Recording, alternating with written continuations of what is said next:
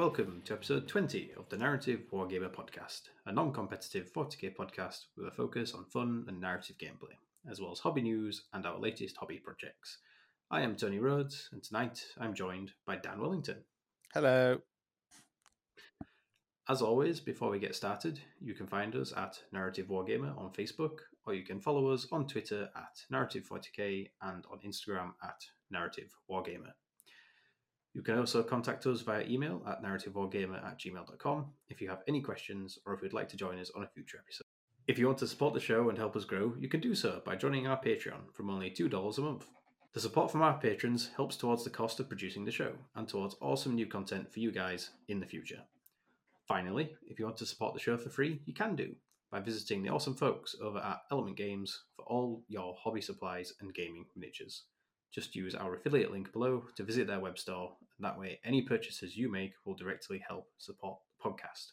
Links for everything are in the description below, so please check them out and get involved with the growing community. And I have to say, I've already started seeing more and more people using that Element Games affiliate link, which is great because I know people are listening to the show, I know people are enjoying their hobby, getting themselves some awesome stuff, and helping support us in the process, which is just excellent. I used it the other day. Oh, did you? Well, thank you. Thank you for supporting the show, Dan. Yay! How are you doing? Have you managed to make it through 2020 intact? I am still here, which is Good. I think. And believe it or not, we are in fact still here on the show because I know it's been a while. Unfortunately, the holidays and everything else leading up to the end of 2020 just made it a little difficult to get a December episode out this year, or last year rather. But we're back. It is January. I said I would get a January episode out, and hopefully I've already got some more dates lined up for next recordings, and we'll be looking to try and make the show far more regular for 2021. So that is good news. And hopefully, Dan, that means we'll be hearing more of you on the show as well as Dave and Jake and Chris and other Dan and all the other contributors out there. Well, hopefully there'll be some without me on, so I can listen to them. This is episode 20, and on it we're going to be discussing something that I mentioned back in November last year, which was the Argavon campaign, the first of the new Flashpoint series in White Dwarf, which I think has been quite interesting. And thankfully, it's taken White Dwarf, 3 months to produce it all, which has given me enough time to stall making this episode for it. But I've got it all now. I've gone through it all, and I think it's really interesting to talk about. So that's going to be our main sort of spotlight topic for later on. We are going to catch up a little bit on what we've been doing in our Paint Station Garrison, possibly some games played, and 1 or 2 announcements. But yeah, that's sort of the general gist of what we're going to be talking about today. Does it sound good to you, Dan? Yeah. I mean, that's. I'm very interested to hear all about this narrative campaign system that is kind of Crusade, but not exactly 100% only Crusade. Yeah, it's interesting because that's essentially what it is. It's a system for playing sort of like a 3-month campaign of 40k. It doesn't have to be prescribed to Crusade, but there's definitely some stuff in there that's intended to like add another layer to the Crusade rules if you want to use it. But it can also be used for just standard sort of match play campaigns or open play campaigns, or even just narrative ones that are not using the Crusade system.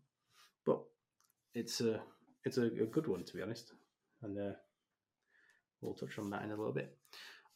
So first up, just a couple of quick announcements for the show. First of all, we've got another new patron. Hooray! So thank you to Sixth Biscuit. That's all I have to go on. That is the username that was registered. So wherever you are, Sixth Biscuit, thank you. Thank you for listening to the show. Thank you for supporting, and your contribution goes a long way to helping, basically help us make more of the show. So we hope you enjoy it. I always find that the 6th biscuit is a good one. especially if it's a jammy dodger. Yes, and then the other little announcement I wanted to make was more sort of kind of an update on where we're at as a show, because recently, over the new year, the podcast has ticked up and over the 8,000 lifetime downloads, which I have to say has just been a real like surprise and joy to learn, because I think it was about 6 months back that I announced that it just gone over the 1,000 lifetime downloads mark. So like that growth really is quite exponential, and I can still see it going up now, even when it's been a good 6-8 weeks since the last episode. I can still see that the most recent ones are still getting some more listens and more listens, and most episodes now I think are reaching on average about 500 downloads per episode. So it's doing really well, and I think that is just, probably a big thank you more than anything to our listeners, who no doubt have probably been spreading the word a little bit. Even the like reviews and the comments and just the downloads themselves is helping aggregate the show now throughout all those different platforms and podcast providers. And I'm getting more and more requests in the Facebook group from people who say that they just found the show from like searching for 40k podcasts, searching for narrative 40k. Like it sounds obvious, but it takes time for these algorithms to really start putting us at the front of those searches, and it's starting to show now. So I'm really hoping that it's only going to continue to grow, and as such, I really want to start helping develop the show more and make it better quality for all you guys out there.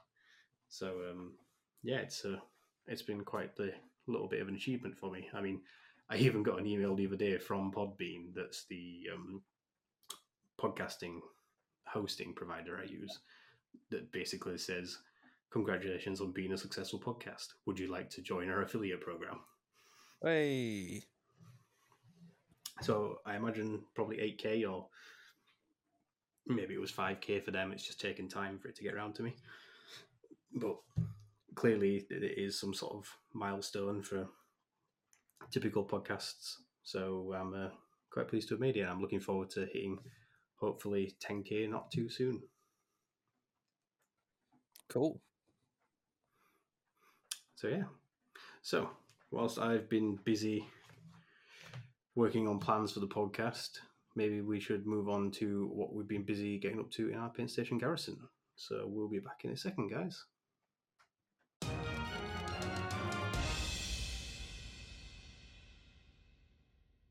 And we're back, guys. So we are once again revisiting our Paint Station Garrison. So tell me, Dan, what have you been up to in your hobby in, I don't know, over the new year, the last month or two? The recent past. The recent past, yeah. yes. So I have been doing quite a bit of stuff, actually. But I'm mainly going to talk about the things I've been doing for me. I managed to grab a the big Tyranid box before Christmas. So I bought myself a little Christmas present there. A little Christmas present. What exactly came in that? Because that must be a lot of books. Well, the Tyranid box, it's got, what did it have in it? 16 Genestealers, 10 Gargoyles, Hive Guard, the Exocrine, and a Hive Tyrant. So it's quite a bit of stuff. And I've built the Genestealers. I think the Hive Guard are going to be next on the list. In the back of my mind, I had the idea that there might be a new Codex along at some point, so I might keep the Hive Tyrant to the back of the queue in case a Codex comes along some point in the year and tells me, actually, that weapon you were going to put on it is rubbish now. Put the other one on. Well, I don't know how easy or difficult it is to magnetize, say, like big Tyranid models, because I know quite often, isn't it, like multiple limbs that kind of come together to form some of the weapons? They're a bit more challenging than some stuff. In the past I've magnetized the Tyrannofex so I can run it with all the different guns. I know some people have sort of magnetized it so you can make it into a Tervigan as well. which is a bit much. But basically, because my Tyranid army's been going for so long, I sort of have this semi-annual rip the arms off the monsters and replace them with whatever is the best arm from the bits box. It's called evolution. Exactly. It's just the way it works. So that will come along at some point. But for now, we're just building up what we got. So as I alluded to, I do have quite a large Tyranid collection already. So we're really just kind of like filling that out a bit. I've now gone up to 40 Genestealers, which is a nice number. And I finally got, as mentioned, the Exoqueen and the Hive Guard, which are some key units that I hadn't got around to buying. Every Tyranny player knows are like the two best units in the Codex, pretty much. So that's what I've been building. And I guess at some point I built the things that I'm about to tell you I painted, because I got both of them for Christmas. But to be fair, one of them wasn't so much built as more produced, wasn't it? Well, I mean, I didn't do the producing. I just stuck the wheels on. But it was a 3D printed thing, which is very interesting. That we'll talk about that. It's a Genestealer cult inspired limousine, which is quite interesting. It's kind of drawing from the ancient past. Games Workshop. One of those things from sort of like Rogue Trader days, isn't it? So the infamous Genestealer cult limousine. Yeah. So I don't think they ever made a model of it, but there were sort of somewhat infamous conversions appearing in sort of publications way back in the like early 90s or whatever. Yeah, I've seen the one that you've got because you put it up in the Facebook group, and I think, like you say, it's really good. To be honest, at first, until I read the post, I didn't realize the chassis of the limousine was a 3D printed gift that you'd been given. Yeah. I actually thought you'd taken what I assumed was a Ridge Runner and a Taurox, I think, and sort of like extended the holes and put the wheels on. I thought it was a complicated conversion, but actually it's a simple conversion when you just put some gun turrets and wheels on it. I put a gun turret on the top. But yeah, it's very nicely designed to make it look like it kind of fits in with the current range, and also has that sort of nostalgia of the very old style that the old kind of GC occult conversions used to have. But yeah, I'm very pleased with it because it's sort of a bit of kind of campy fun for and I do think that this is like an excellent example of the sort of things that 3D printing can be really good for, because it's allowed you to add something to your army that you wouldn't otherwise have been able to do. Yeah, definitely. And it's definitely been created in that spirit of enhancing the hobby, as opposed to any other potential uses for 3D printing. Yes, it complements the army rather than replacing a thing that I would otherwise have bought. Yes. So that's good. It looks really good. Like I said, it's a cool little nod back to some sort of 40k roots almost. So yeah, if you want to check that out, you can go see it over on the Narrative Wargamer Facebook group. And then on the other end of the scale, you've got another sort of rather large completed project, haven't you? He's a bit of a chonker. This is so I got it's known as the Norzilla from Cromlech. It's a big resin model that is the equivalent of the Forge World regular Squigoth. So this has joined my Orc army. This is your Snake Bites, isn't it? Yes. So it's on theme. Years and years ago, I was given the Gargantuan Squigoth from Forge World, which was obviously kind of a big center point of the army, and he's called Nipper. So I decided the new Squigoth to be Nipper Junior. So I painted him up in the same kind of color scheme. He's now got a not so little buddy. Yeah. So I mean, the model's still pretty big. It's Yeah, it's a this squigger. It's yeah, gonna be. it's I think the same dimensions as the Forge World one, which is roughly the size of like I mean maybe it's a bit smaller than a Land Raider, but it's bigger than like a Lehman Russ or something. It's a Yeah, it's a it's big.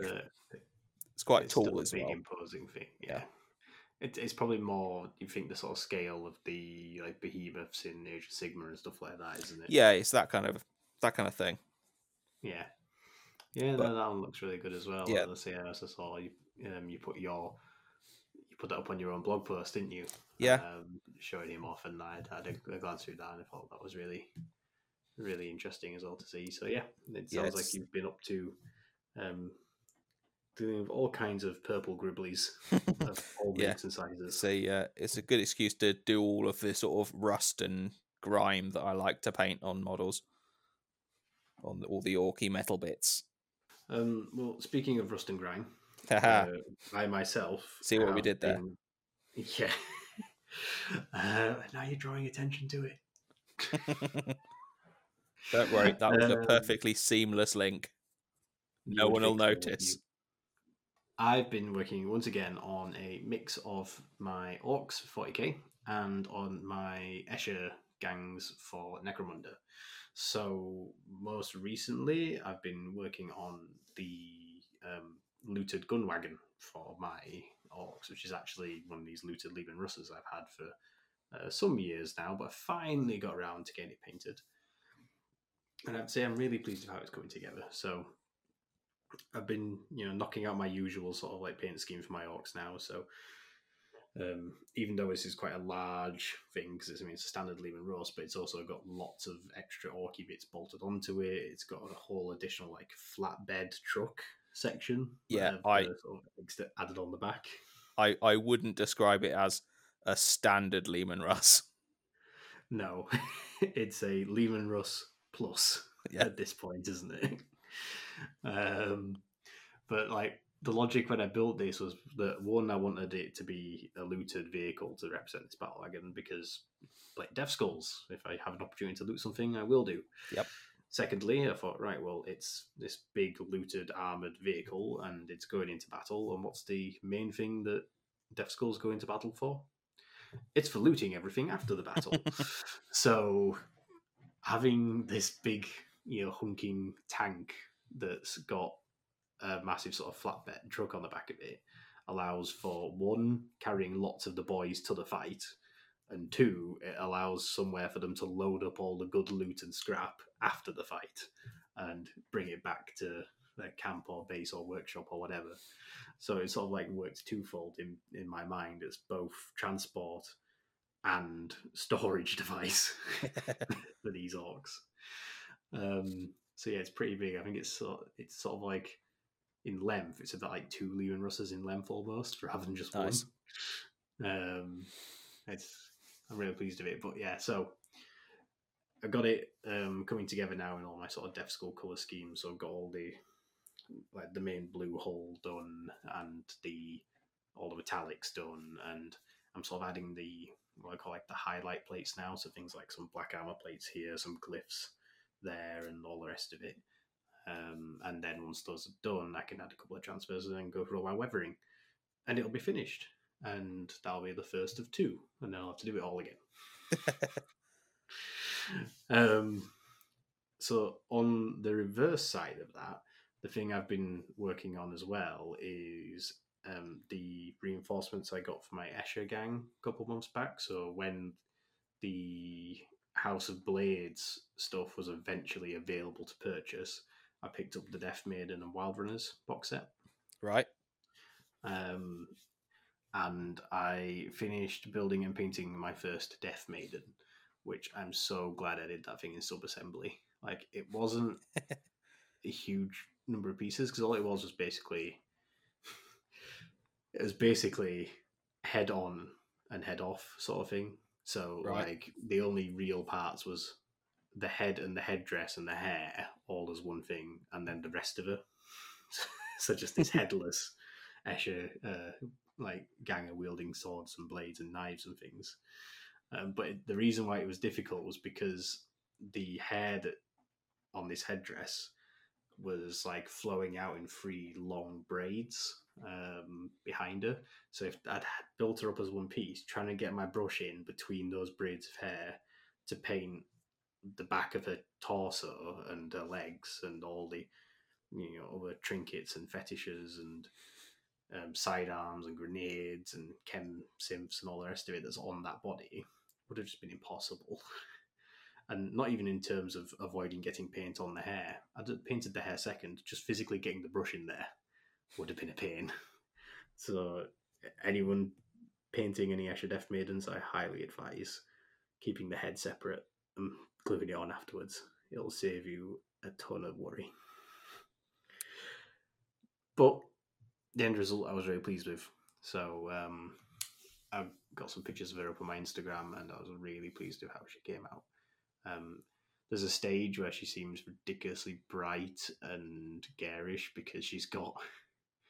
So to say that she's supposed to be this like near undead ganger from a hive world who's been brought back from the very verge of death, if not beyond, through chemical and alchemical sort of like resurrection.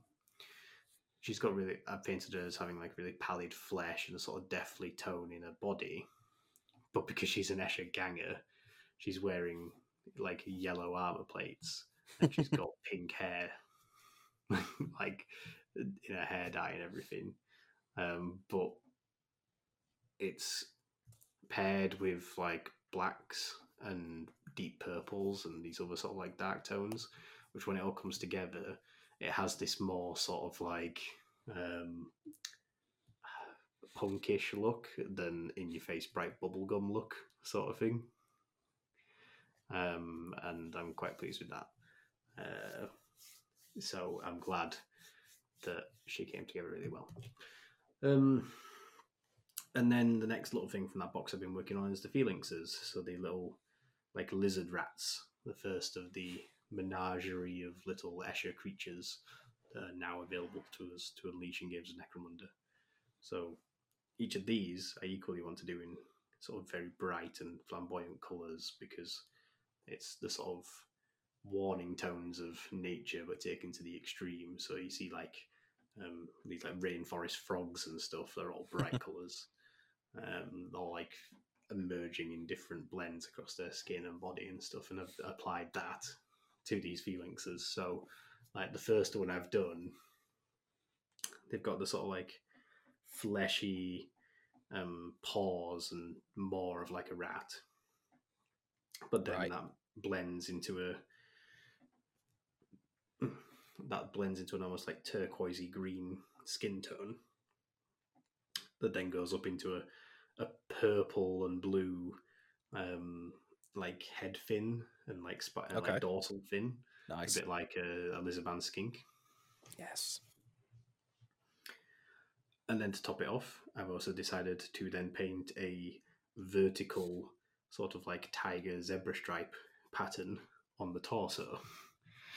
So you've got this creature that has scaly hands and paws like a rat, but has like smooth scaly skin like a lizard, including having dorsal fins, but also has tiger stripe pattern to that like skin tone. Pretty wild then. Yes. And then on top of that, it's running around on a steel industrial base, like it's in the middle of some factory. So it's not even like it's on a jungle base, as you typically expect of some sort of model like that. And that is just the first of 4, and the other 3 are all going to be different primary colours. One of which I've got as being sort of like a yellowy orange. That's going to also have tiger stripes, and then a pinkish hue one that's going to have sort of like a leopard print skin. And the idea is you can see that these Phalanxes are kind of where the Escher gangers get their colourful hides and furs from that they wear. Right. So you can see that these are the creatures that are represented in the outfits that they wear, which I've also painted on these other models in my gang. So it's interesting jumping between rusty, beaten steel of an orc tank to ridiculously bright rat lizard living in the Underhive. Well, I mean, I was going to ask if the furs, if it's the way you describe, where they're colourful furs and they take them off the creatures and wear them, or if it's the fact that they just dye the fur like they dye their hair. No, I mean, it's up to you and your own gang how you want to do it, because within the law, there's definitely ways of, it's definitely supported for both instances. For me personally, in my gang, I like to think that it actually is the furs and hides taken from these creatures. Fair enough. I just had an image of a possibly. giant vat of like hair dye and them just dunking rats in it. Like, there you go. No, see, that is what the Cawdor gangers would be doing if they were attempting to infiltrate an Escher gang. They'd be taking all their actual rats and just dipping them in, I don't know, probably Yep. vats of chemical runoff. So yes, I've been doing my sort of typical mix of grungy 40k sci-fi, but also mixed with my surprisingly punky and bright Necromunda sci-fi. So while I've been busy doing all sorts of kinds of painting, Yep. unfortunately, I don't have anything to report in our games played. However, I Yeah, believe funny you that. do that. So, I mean, I technically have played some games. Well, go on then. We'll jump over to games played now, and we'll hear all about them in just a moment.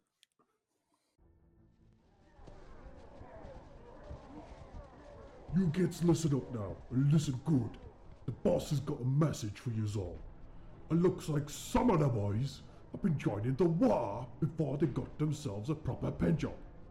How are you kids supposed to get any proper crumping done without a lucky blue chopper? Or dead, flashy shooter, eh? The boss is going to be breaking heads if he captures any of yous without a proper paint job. So get your ugly hides to the paint boy over at Narrative War Painter. He'll fix you up good and proper, you hear me? Right, get out of here. Narrative War Painter is now open for painting commissions. Specialising in good quality, army-wide standards, you can get a quote today by contacting me at narrativewargamer@gmail.com to discuss any potential hobby projects, and so I can help you conquer your hoard of grey plastic. You can also check out examples of my work over on Instagram at Narrative Wargamer. Where's good? What did I say? Right, you kids. Get your loot in the truck and zog off to the paint boy. It better be redder and faster when you get back. And make sure to tell him Red Tooth sent you. You might get something extra special.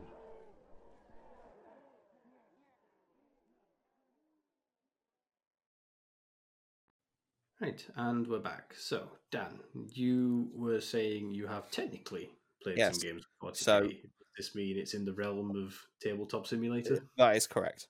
Obviously, we are not allowed to go and play 40k at people's houses currently, Sadly not. which is a big shame, but also justifiable. Very So- sensible. So instead, I have been playing 40k from the comfort of my own home via Tabletop Simulator, which is available on Steam if you want to buy it yourself. I'm sure at this point now, probably everyone in the Warhammer community has either heard of or tried Tabletop Simulator. I know I myself just have not had the time to even think about it, but I have heard plenty of good experiences with it from people. So how have you found it? Yeah. So I think everyone's kind of heard of it at this stage. Off the bat, it is not the same as playing the game on the tabletop. It's not like, if I had the choice, I would 100% play tabletop every time, like real models, dice, everything. I imagine it must be similar to the experience I've had with playing Blood Bowl in person and for real, and playing it on the Xbox. Very much so. Like, yeah, it doesn't detract at all from the video game version. It's still very good and legitimate as a game. Like, it performs well. It is what it is. It's a very genuine replication of the tabletop game, but it doesn't have the same feel to it for me personally, and I imagine that's what Tabletop So Simulator. yeah, the main difference is the tabletop simulator is just a simulator of the tabletop.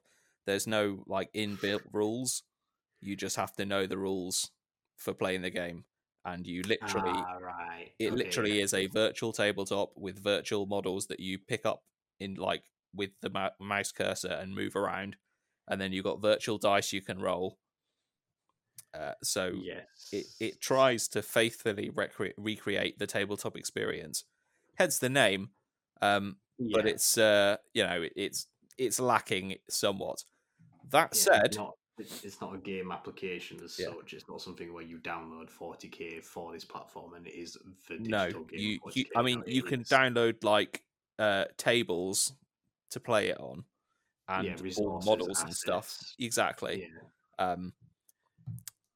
But it it's a way of getting that fix if you are as obsessed as some of us might be.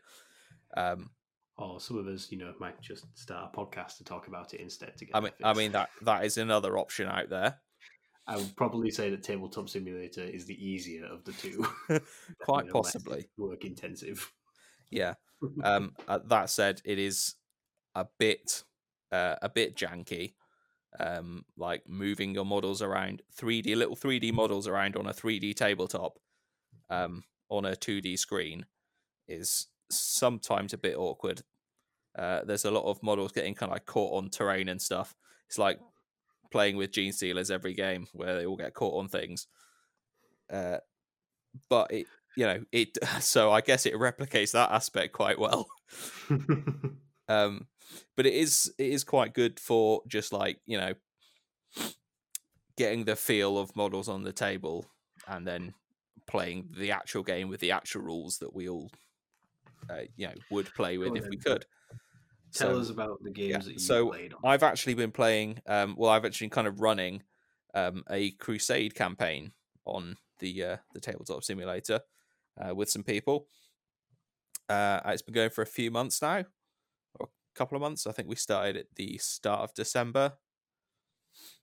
And it's basically just I've created a rough narrative about this mysterious world that's kind of appeared out of nowhere with loads of weird alien tech and stuff on it. And then obviously because it's 40k, loads of armies have been drawn to it to see what's up, and then started fighting over it because that's what you do, right? Pretty much. So I've basically just been putting out these little bits of narrative to go with it while people have been playing their games on Tabletop Simulator. I've been playing a few as well, and it seems to be going quite well. Like I say, it's not quite the same as in person, but it's a reasonable substitute. You can play while you've got sort of Discord on and talking to people, so you know what's up.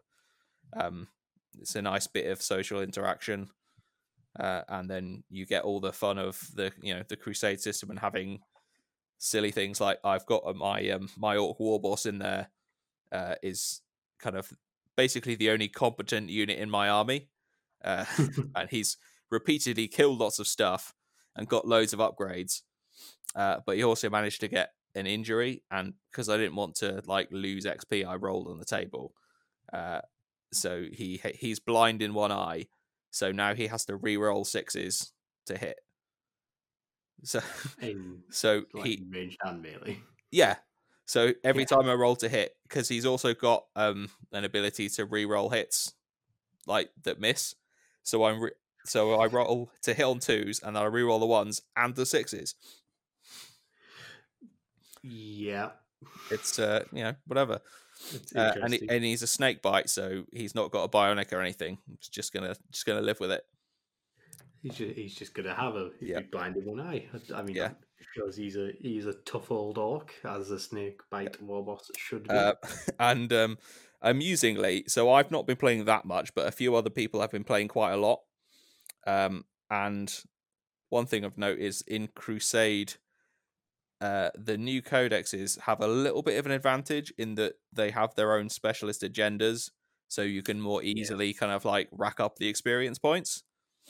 So I played against a Space Wolf army that had almost all of his units were like fully or nearly fully upgraded, and most of my units had no upgrades because, as previously mentioned, they're all rubbish apart from the war boss. And the balancing mechanic in Crusaders, you get a command point for every 2 crusade points they have. So I started the game. This was a 75 power level game. So the equivalent of, you'd normally start with 12 command points. It's the equivalent of like 1,500 points, right? I started with 28. Right. It was so good. I managed to, like, I think I was tabled on about turn 4, and I was very disappointed that I had 1 command point left that I wasn't able to spend. I thought you were going to say you still had a stock you hadn't. No, I went through them. How did you find that then? It was a lot of fun. I mean, it wasn't super balanced, but I think I was actually surprised at how all the CP kind of kept me in the game.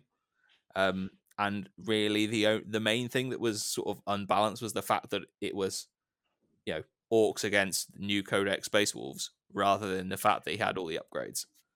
That's interesting, yeah. So you actually found the whole 9-fed versus 8-fed Codex to be more of a disparity than additional 26 command, well, not 26, additional like 14 command points or whatever due to the Crusade.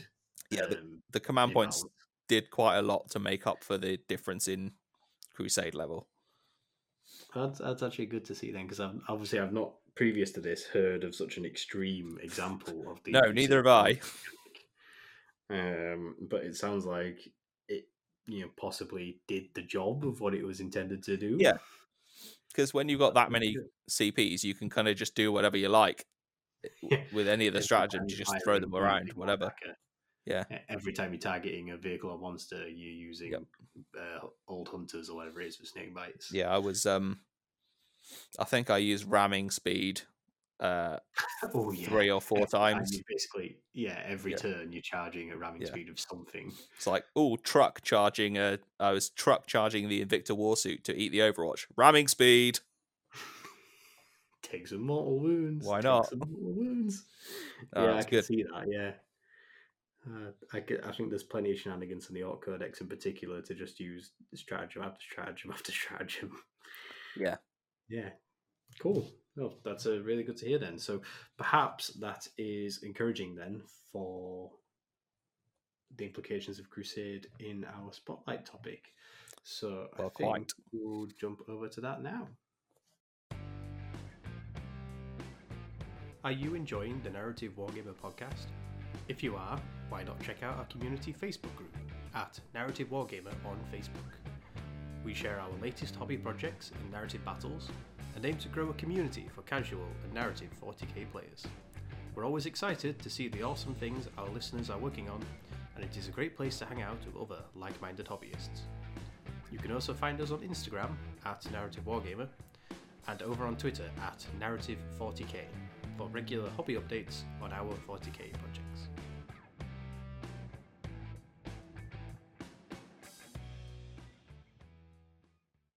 And we are back once again. Now, we're back with our main topic for tonight, which is the first of the new Flashpoint series in White Dwarf. So this is Flashpoint Argavon. And, well, first of all, it's probably worth explaining what exactly these Flashpoints are. So, if you are not aware, there are a series of linked articles over recent issues of White Dwarf. Now, what they essentially are is a collection of new rules, or additional rules rather, for 40k 9th edition. The nature of what these rules are may vary from Flashpoint to Flashpoint, because they're intending to produce these as multiple series over time. And the first one has taken the form of a series of campaign rules, so sort of like a self-contained 3-month campaign system to be used with kind of any rule set of 40k. And from a narrative perspective, each of these flashpoints is meant to be representing a particular location or period in time in the narrative of the universe.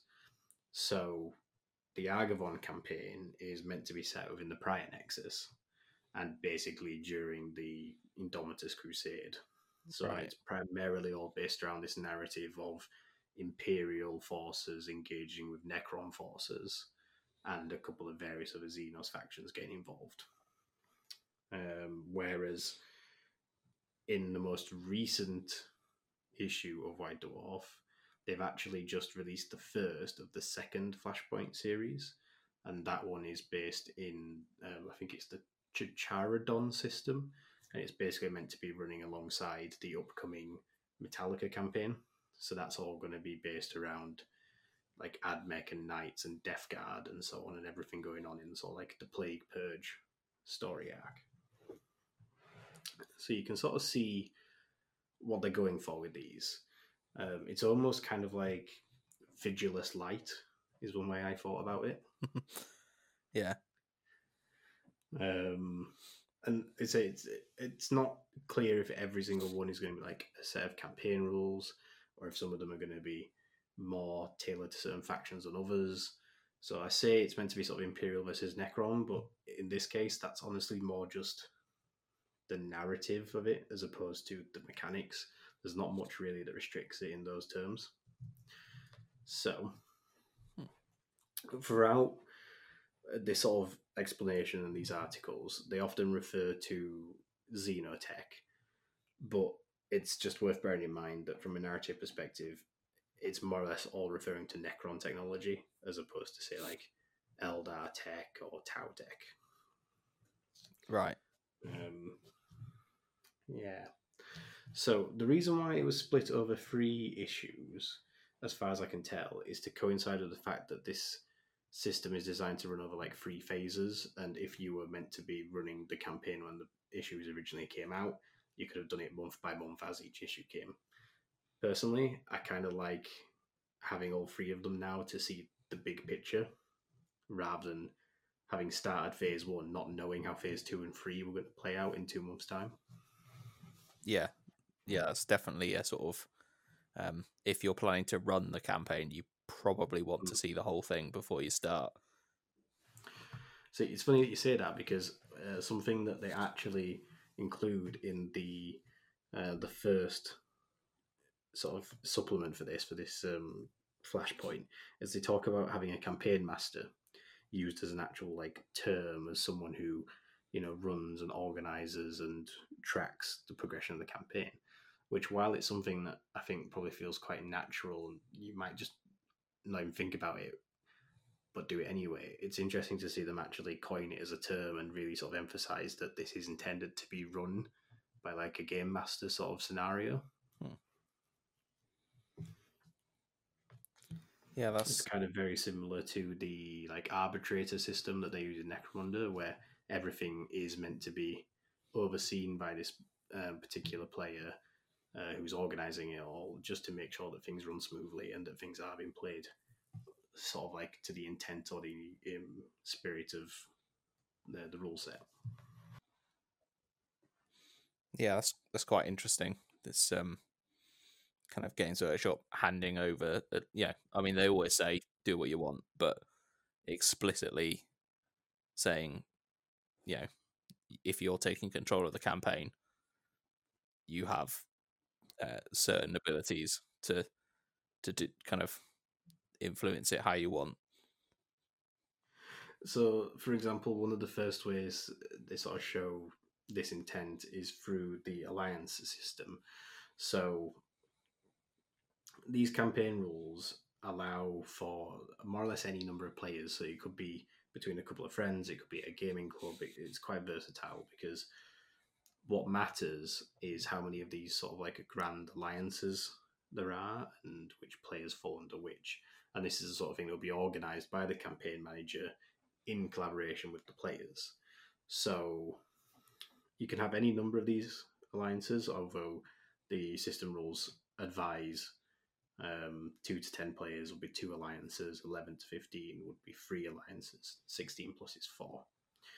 Now, they don't have to have any prescribed reasoning for the races or factions involved, but you could imagine, depending on the scenarios and the players involved, you could have things like the Imperial Alliance, Chaos Alliance, and Xenos, or you could have something as simple as Order and Disorder, because you might find that in any given system, like if this is in the Prior Nexus, there could be an argument made for Necrons being part of the forces of Order. Yeah. If the forces of Disorder consist of Chaos or Tyranid Hive fleets or whatever. Or you could even have an alliance that's, say, for a campaign system all based around the Chaos Gods fighting. So if you're all Chaos forces, you could have 4 alliances, which are Khorne, Tzeentch, Nurgle, and Slaanesh, if it works out with your player base. I mean, that sounds pretty fun. It does, doesn't it? I mean, sort of like the key thing is that they recommend having as roughly as equal number of players in each alliance as possible, but ultimately the campaign manager can kind of not dictate, but can kind of suggest who goes where and can twist the narrative to suit the alliances as need be. It says here we recommend players come up with their own narrative hooks and motivations behind their alliances. In the direst of circumstances, even the most hated of foes can become allies for a time. Yep. And then it also sort of asks the players to outline what kind of method of gameplay they're looking to play. So are they looking to play open play, matched play, crusade?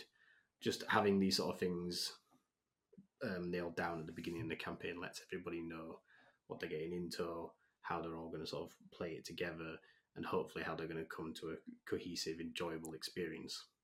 And it's funny how all that is very much arbitrated by this campaign manager. And I think it's just a really interesting forward from Games Workshop to sort of have that much consideration to this, rather than just going, here's your rules for matchups, go have fun. Yes. It's quite interesting that it suggests that you kind of talk it through with the players if you're the campaign master, rather than just this is how it is. I seem to remember in previous attempts at kind of campaign rules and stuff, they'd pretty much said you decide XYZ, rather than it's a subtle kind of change to talk to your players. It puts me in mind of running a D&D campaign or something. Yeah, I mean, it's worth knowing that they outline on the next stage that any player can play any other player, even from amongst. They could play a game against someone from the same alliance.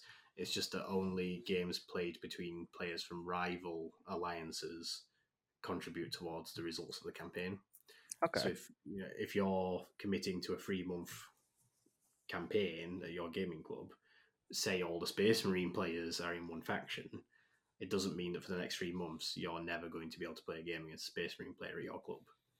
Like, if you want to play a game with a particular friend and their army, you can do. There's nothing stopping you doing it, that week or whatever. It's just that your results won't contribute towards the campaign results. Yeah. You'd still be able to play with your force in its current iteration, its current state. So you're not just creating a vanilla version of your campaign army. You're still using it as it is. It's just that it's only going to contribute if you're playing against, enemies of the Imperium. Yeah. And if you're playing Crusade, you'll still be picking up experience points and stuff. Yes, that's a good point, actually. Yeah, like the experiences for your own battle scars and accommodations and so on would still advance. It's just the campaign results wouldn't. So that's actually, it's a good point.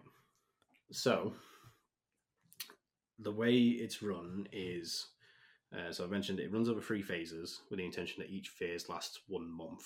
So you can imagine if you're playing a gaming club and you play once a week, you're roughly about, maybe 4 to 6 games per phase, per player-ish. But it's really clever how they score it. So at the end of every individual game, players will earn a number of Warzone points based on a couple of conditions. They'll always be based on the outcome of the match, so, win, loss, draw. But some of the missions themselves also might dictate that a player earns an additional Warzone point for their faction if a certain objective was achieved. For example, I think there's ones where it's like slaying the enemy warlord with your warlord, or holding the key objective with your warlord rewards an extra Warzone point at the end of the mission. So you always get one Warzone point for a loss. You'll get between 1 to 4 for a draw and between 2 to 5 for a win, and that is scaled based on the scale of the game. So this thing that they've introduced in 9th edition, where there are delineated rules for the different scales of game. So if you win a combat patrol game, you'll earn 2 Warzone points for your faction. Whereas if you won an onslaught game, so like 3k plus, you'd earn 5 Warzone points for your faction. That makes sense. Yeah, so it's interesting that the scale of the conflict has a greater weight on the outcome of the war, which I think is really cool. Yeah. Here's a thought, and I don't know if you will cover this later, but you could have... It's worth bearing in mind, listeners, that Danny's actually hearing all this for the first time. I've read all this, and I'm aware of how it all works. Danny's actually going into this blind, and is learning it all and hearing about it for the first time, just as you are doing. So it's interesting to get Dan's take on this. Giving away our secrets. Well, a little peek behind the curtain, but in this case, you're peeking behind the curtain as well, because you don't have any idea either. Yeah, so I don't know if there's any rules in this for playing with like teams, more than one player aside, but you could easily have 2 people with a 50 power level crusade force joining forces to create a 100 power level force to play in a larger scale game to earn more points. You're right in that you could do that. There isn't anything specified in here for that. It's just whatever the scale of the game is, dictates how many Warzone points there are up to win. However you get to that scale of game, I guess, is entirely up to you. I don't see there being a problem for many scenarios being adopted for multiplayer play in that way. I mean, the fact that an onslaught game could be 3k and up, you could play with 2 players per side and have a 6k apocalypse game. It's still worth the same. But like you say, you could have 2 people play with combat patrols to play an incursion game or strike force or whatever the equivalent is. That's good, because you're rewarded for playing bigger games rather than like just playing lots of little games. Yes, and I mean, one of the things that's worth considering is that as this isn't one of its primary uses is to be played alongside Crusade, you can imagine that as the campaign phases progress, the forces you're using will get bigger. So the overall Warzone points earned each phase is probably going to increase from phase to phase. You'd assume so. Yes. What's quite clever about it all, though, is that at the end of each phase, the campaign master tallies up the total number of Warzone points earned by each alliance. And the alliance that has the highest total number of Warzone points at the end is considered to be the victor of that phase. And then all the Warzone points are reset for the next phase, so everyone goes back to 0. Okay. So it has kind of like a bit of a speed bump built in to prevent one faction from running away with it too quickly, because after that first month, all the factions get set back to 0 Warzone points. Yeah. And ultimately, what you're actually trying to compete for is strategic points, which these are awarded at the end of the phase to the victorious alliance in that phase. So if your alliance wins campaign phase 1 or 2, you're awarded 1 strategic point. if your alliance wins phase 3, they're awarded 2 strategic points. At the end of phase 3, whichever alliance has the most strategic points is deemed the overall winner of the campaign. Interesting. Which is really interesting because it actually keeps everyone in the race right up until the end.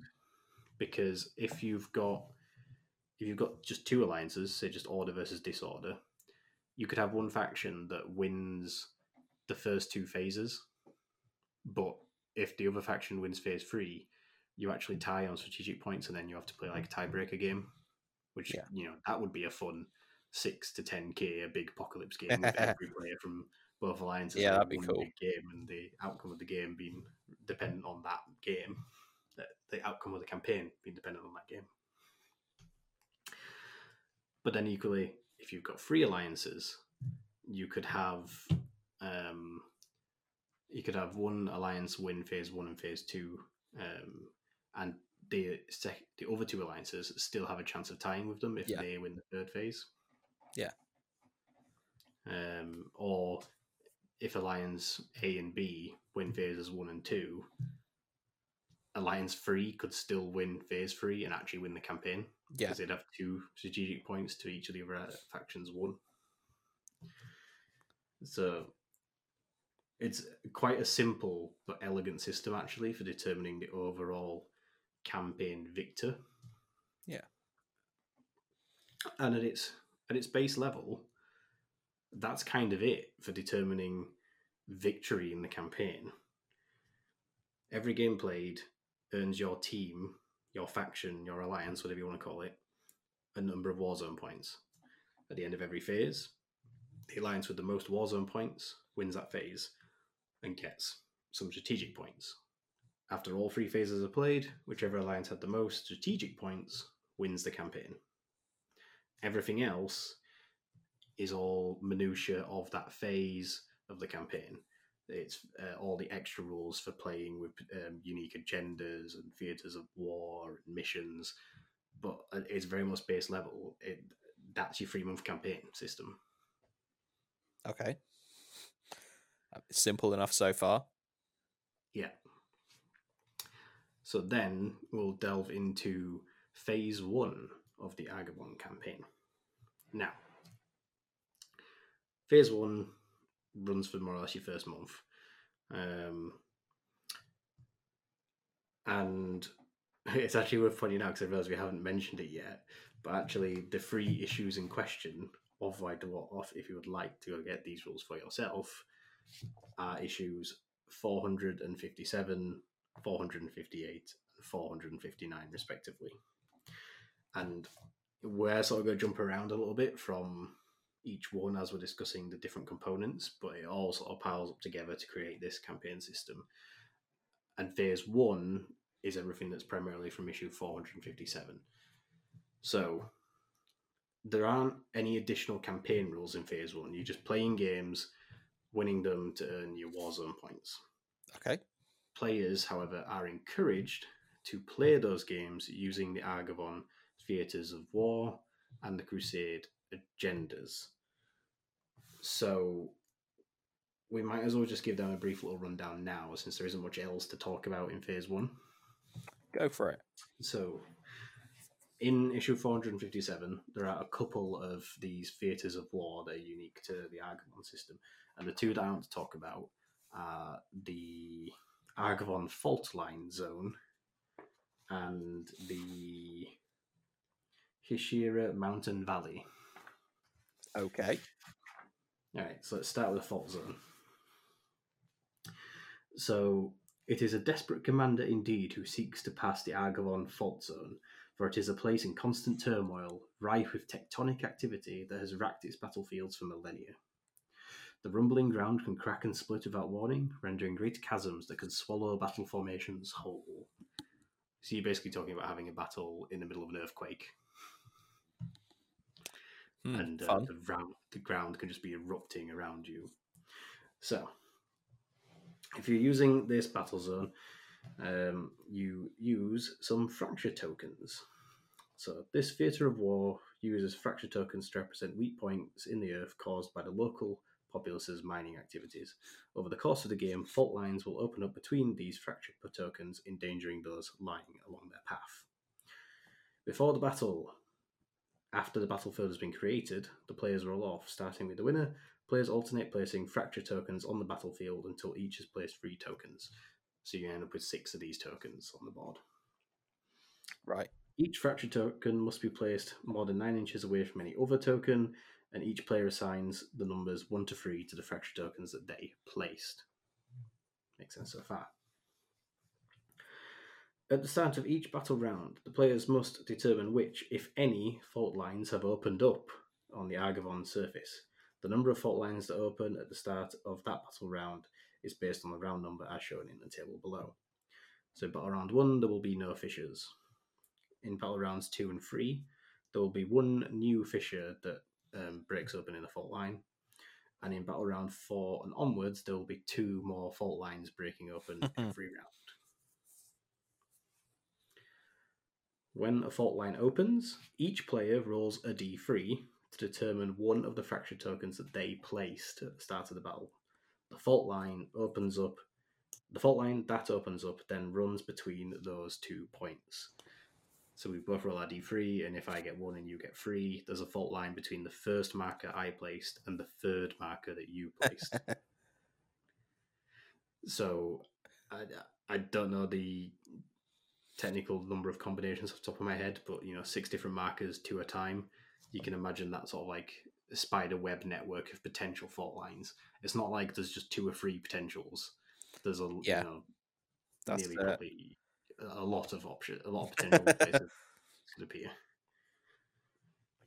Yeah, and I mean, if the players are placing them where they like at the start, then there's all sorts of combinations of weird exactly lines you can draw across the table. I mean, you could end up with ones that just do a short little 12-inch jump from across one corner, or you could have like a practically table-length 48-inch fault line from one corner to the other almost. And once these fault lines open up, they remain open for the rest of the battle. So there is this fault line running along that line. So the battlefield is going to slowly get torn up more and more.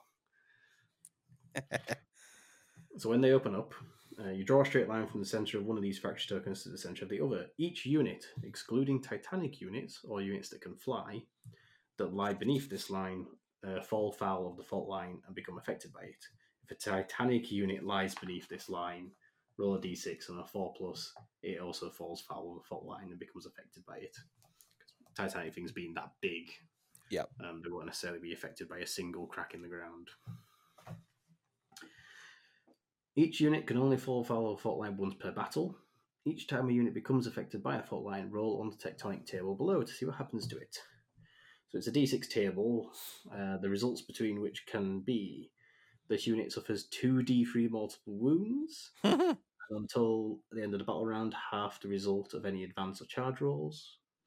Or this unit suffers d3 mortal wounds, half the result of its advances and charge rolls, or just half the movement until the end of the battle round, half the movement characteristic of models in this unit, or on a 5 to 6 until the end of the battle round. Each time a model in this unit makes an attack, subtract 1 from the attack's hit roll.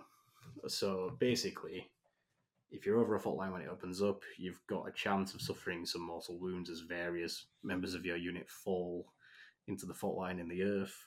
And you're going to have sort of some penalty to either movement or hit rolls for that turn, whilst you're basically trying to pick yourself out of the collapsing ground around you.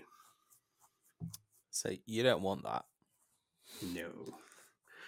So, fault lines remain open for the remainder of the battle. Each time a model in a unit, excluding Titanics or flying units, make an advance or charge move across an open fault line, roll a d6. On a 1, that unit suffers 1 mortal wound. So it basically becomes a kind of dangerous terrain to move quickly over open fault lines. Yeah.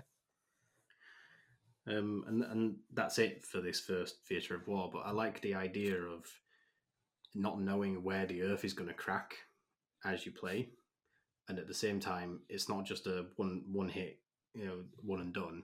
The battlefield as a whole is going to be slowly getting more and more hazardous, and just cracking open in more of these fissures.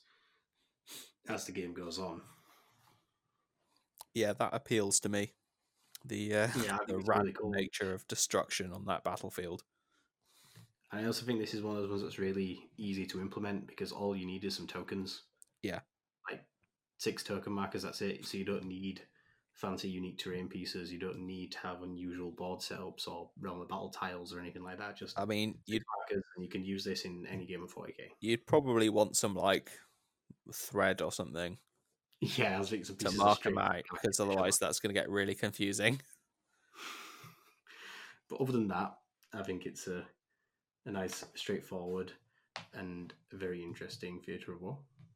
Mm-hmm. And then the second one I wanted to give a mention was the Hishira Mountain Valley.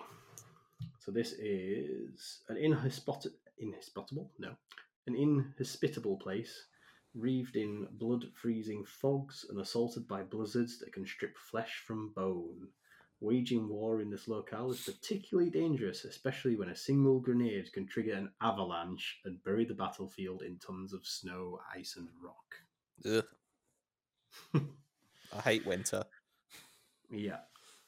So this one basically has 2 core rules to it. One, which is the Frozen Blizzards weather table. So this is a D3 table where you apply that effect for the entirety of the game.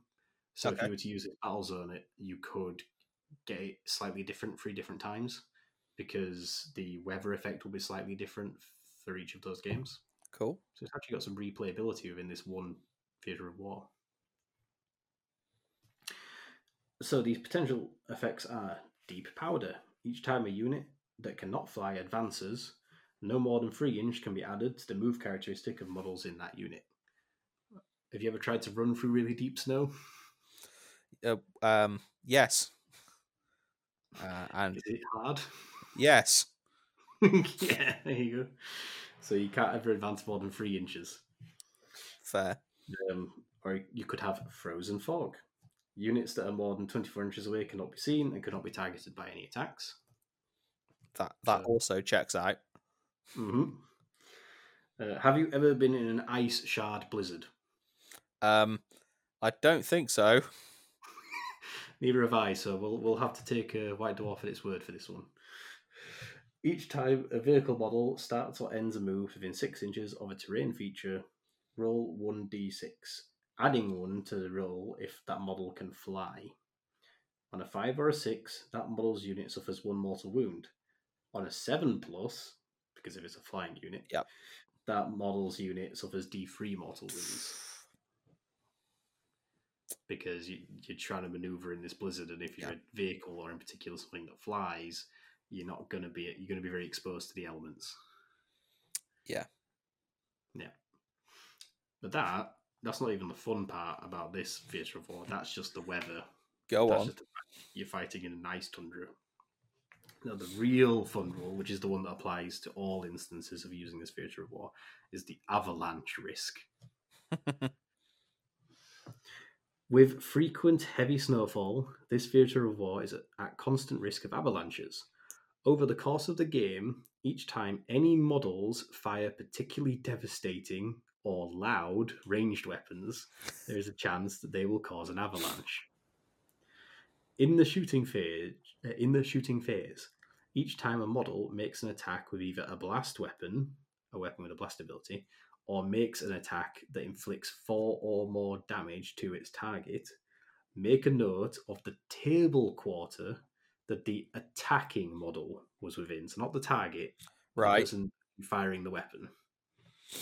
Because you quite often find that the target will be in a different table quarter to you. If the attacking model is within 1 or more table quarters, both players roll off. The winner selects which table quarter it is considered to be in.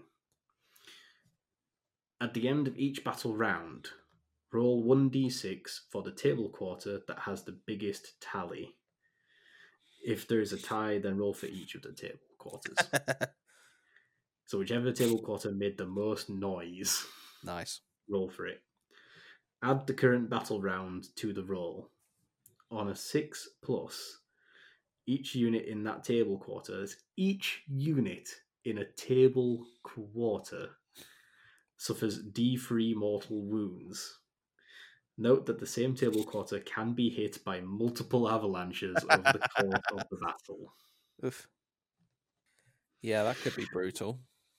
See, what I really think is funny about this is the idea of players trying to separate out their forces in order to avoid having a single table quarter where they're making too much noise with their big guns.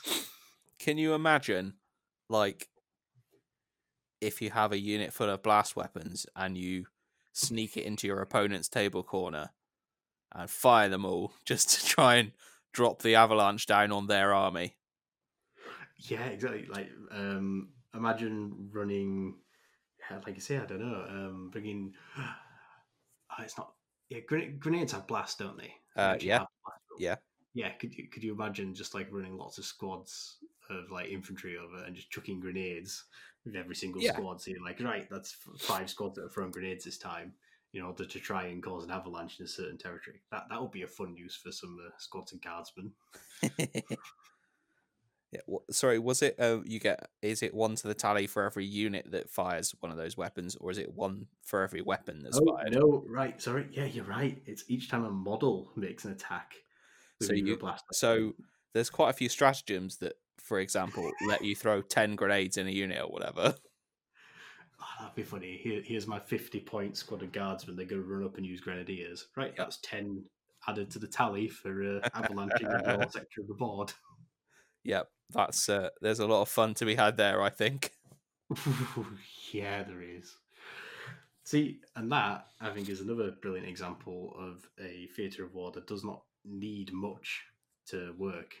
It's a D3 table rolled at the start of the game and then just keeping a tally for your avalanche. Yeah. And I think that could be really fun because... Definitely. Battle round 1, you've got a 1 in 3 chance of an avalanche occurring. But from battle round 2 onwards, it's a 50-50 chance that only increases battle round after battle round. Oof. In fact, thinking about it, it's guaranteed there'll be at least an avalanche in turn 5, even if you roll a 1 on the d6. That's cool. That's the time to throw all your grenades. Yes, it is.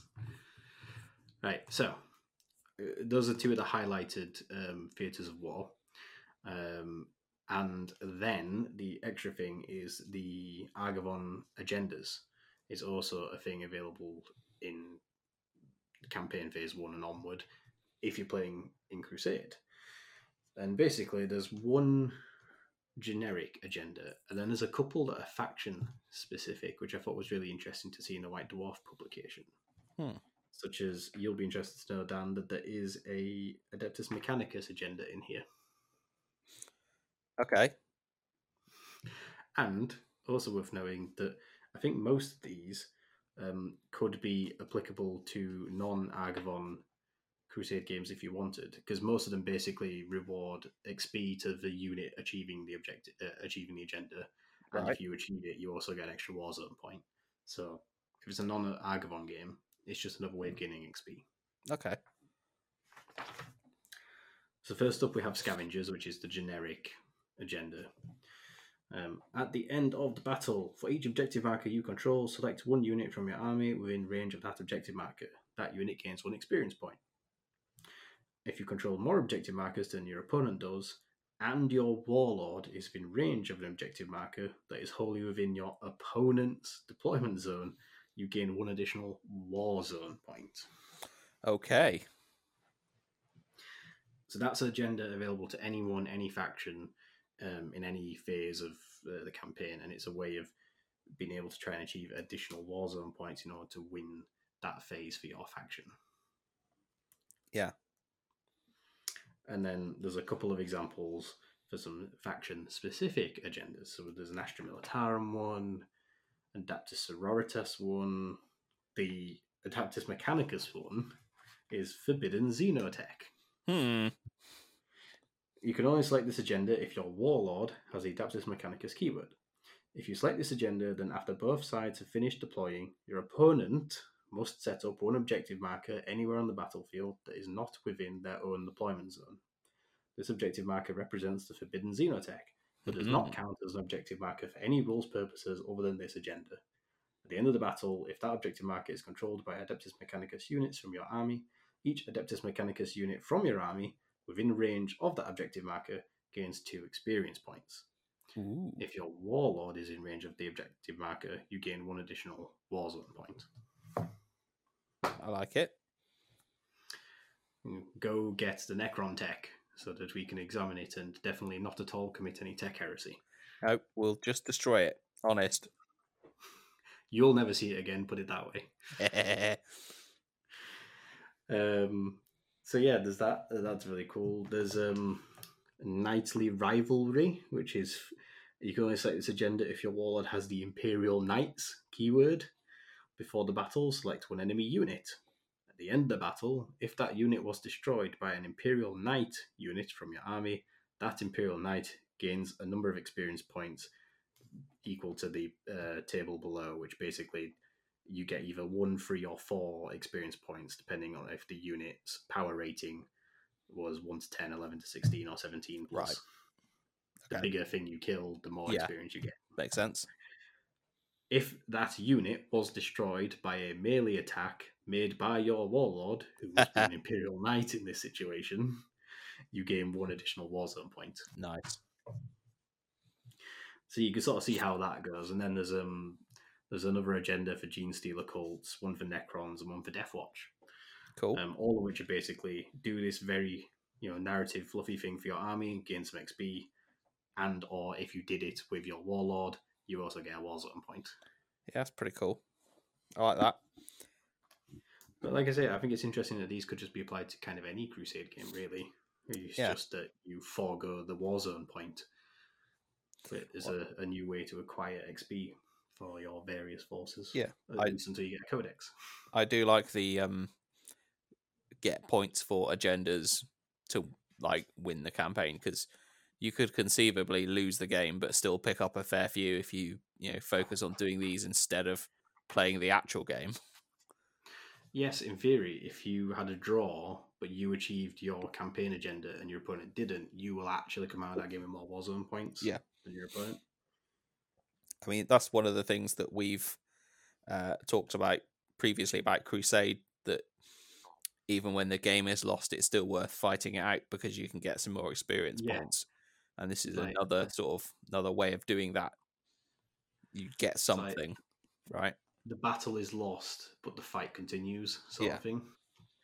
And there is reason for doing so, and I think that is a really good upside to Crusade. I know when we last played a game in person, the most enjoyable part of that was actually once the winning the game was completely out of sight for me, but I was able to do some hilarious stuff for my scrapjet. And it was worth doing, other than just for the laugh. Got a bunch of XP and pretty much being MVP of the game, even though we only showed up after we'd lost. Yeah. Sorry, I'm late. Watch this. Yeah. So that's kind of all the gist for phase 1, which is here's your campaign rules. Here's how you earn points to win the phases. Go off and play some games with these agendas to try and earn some extra Warzone points.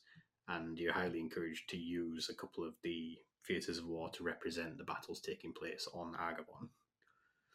Now, both of those remain valid for Phase 2 and Phase 3, so everything else we're about to discuss, you can also bear in mind that these games could still be played with these agendas and can still be played using the Argabon theatres of war. Nice. So that means we're done with issue 1 in this series. We're now on to the second, which is issue 458. So this is for phase 2 of the campaign.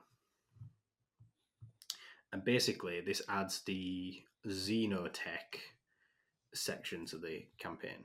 Okay. So each time you fight a battle during campaign phase 2 of the Argabon campaign, you can accumulate Xenotech points. Xenotech points are added to your total at the end of the battle unless otherwise stated. Each time you gain any Xenotech points, record the total gained. At the end of each battle in Phase 2, when reporting the number of Warzone points gained, each player must also report their current Xenotech points total to the Campaign Master. These points will be used in Phase 3 of the campaign. Xenotech points are gained for the following. If you win a battle, you get 3 points. If you draw a battle, you get 2. If you lose a battle, you get 1. This is regardless of scale of battle. Okay. If the enemy warlord is destroyed during the battle by a melee attack made by a model from your army, gain 1 Xenotech point at the end of that phase. I believe the intention being that you kill the alien and you take his tech. Or kill the Imperium guy and take the stuff he stole off you in the first place. Yeah, and take it back. Reclaim your dynasty. Yep. Or the final option is selecting the Search for Xenotech Crusade agenda below. So you now get in phase 2 another generic agenda that anyone can take, which is infantry and biker units from your army can attempt the following action as described in the Warhammer 40,000 core rulebook. Search for Xenotech. At the end of your movement phase, 1 unit from your army that is in 3 inches of an area terrain feature can start to perform this action. This action is completed at the start of your next command phase. If completed, gain 1 Xenotech point. Fair enough. So basically, 1 unit per turn can start just physically searching the battlefield for any Xenotech that is suspected to be there, and is probably the reason why the armies are fighting over that area. Okay. Right. So what's interesting about this is that this is a recorded tally that stays with your army throughout the phase. It's not like, I mean, I guess it's kind of true Warzone points anyway, but this is like specific to you. It's not just a matter of knowing how many points you've contributed to the faction. You know that your force currently has 10 Xenotech points, for example. Right. That is because the second part of this is the risking Xenotech. So if your army is Battleforged, during each battle in Campaign Phase 2, you can spend Xenotech points from your total in conjunction with command points to use the stratagems over the page. So basically, there are there's 4 new stratagems that you have access to, but in addition to paying a single command point, you will also pay a Xenotech point from your pool to use a stratagem in a game, which means you can use, say, if you come into a game with 10 Xenotech, you could expend 3 of it in a critical game to use these stratagems. Or if it's a game that you don't need it, maybe you hold on to it more and you just accumulate more for a future game. Quick point of note. When you kill the enemy warlord and you pick a Xenotech point, do you get that immediately? Can you then spend that immediately on a stratagem in the same game? I believe quite probably. So obviously, gain 1 Xenotech point at the end of that phase. And in the case of the agenda, this is completed at the start of your next phase. If completed, gain 1 Xenotech point. Yeah. I would say so. So yes. You could splurge them in the game you earn them. Quite possibly, yes. That's quite amusing. And they all do a bunch of fun things. So I'll just quickly run through them because there is only 4. Yep. They all cost 1 CP and they all cost 1 Xenotech point. Okay. So you've got Field Projector. Use a stratagem at the start of your opponent's shooting phase. Spend 1 Xenotech point and select 1 unit from your army. Until the end of the phase, that unit is treated as having the benefits of light cover. Okay, that's cool. Cool. Personal Revitalizer. Use a stratagem at the start of any battle round. Spend a Xenotech point. Select 1 character, excluding vehicles, from your army. Until the end of that battle round, each time a character model would lose a wound, roll a d6. On a 6, that model is not lost. So 6 will feel no pain for a battle round. Okay. Could be handy. I mean, yeah, for 1 CP and 1 Xenotech, 6 up feel no pain for the round as well. It's not for like your player turn, it's the whole battle round. Fair. Signal Disruptor. Basically, you select a unit from your army and enemy units cannot deep strike within 12 inches of it. Yeah, that's good. That's yeah. Scramblers, more or less. And Matter Transmorgifier, which is basically smite the enemy. Use Xenotech in a violent manner. Just throw it out. your shooting phase, spend a Xenotech point, select an enemy unit that is within 6 inches of a unit from your army. Roll 6d6. For each result of a 4+, the enemy unit suffers 1 mortal wound. Ooh. So yeah, discharge your Xenotech in some sort of destructive capacity. And yeah, that's kind of what you get out of Xenotech. So you acquire points of it throughout phase 2 of the campaign, and you can spend them in conjunction with CP to use these 4 unique stratagems. Okay.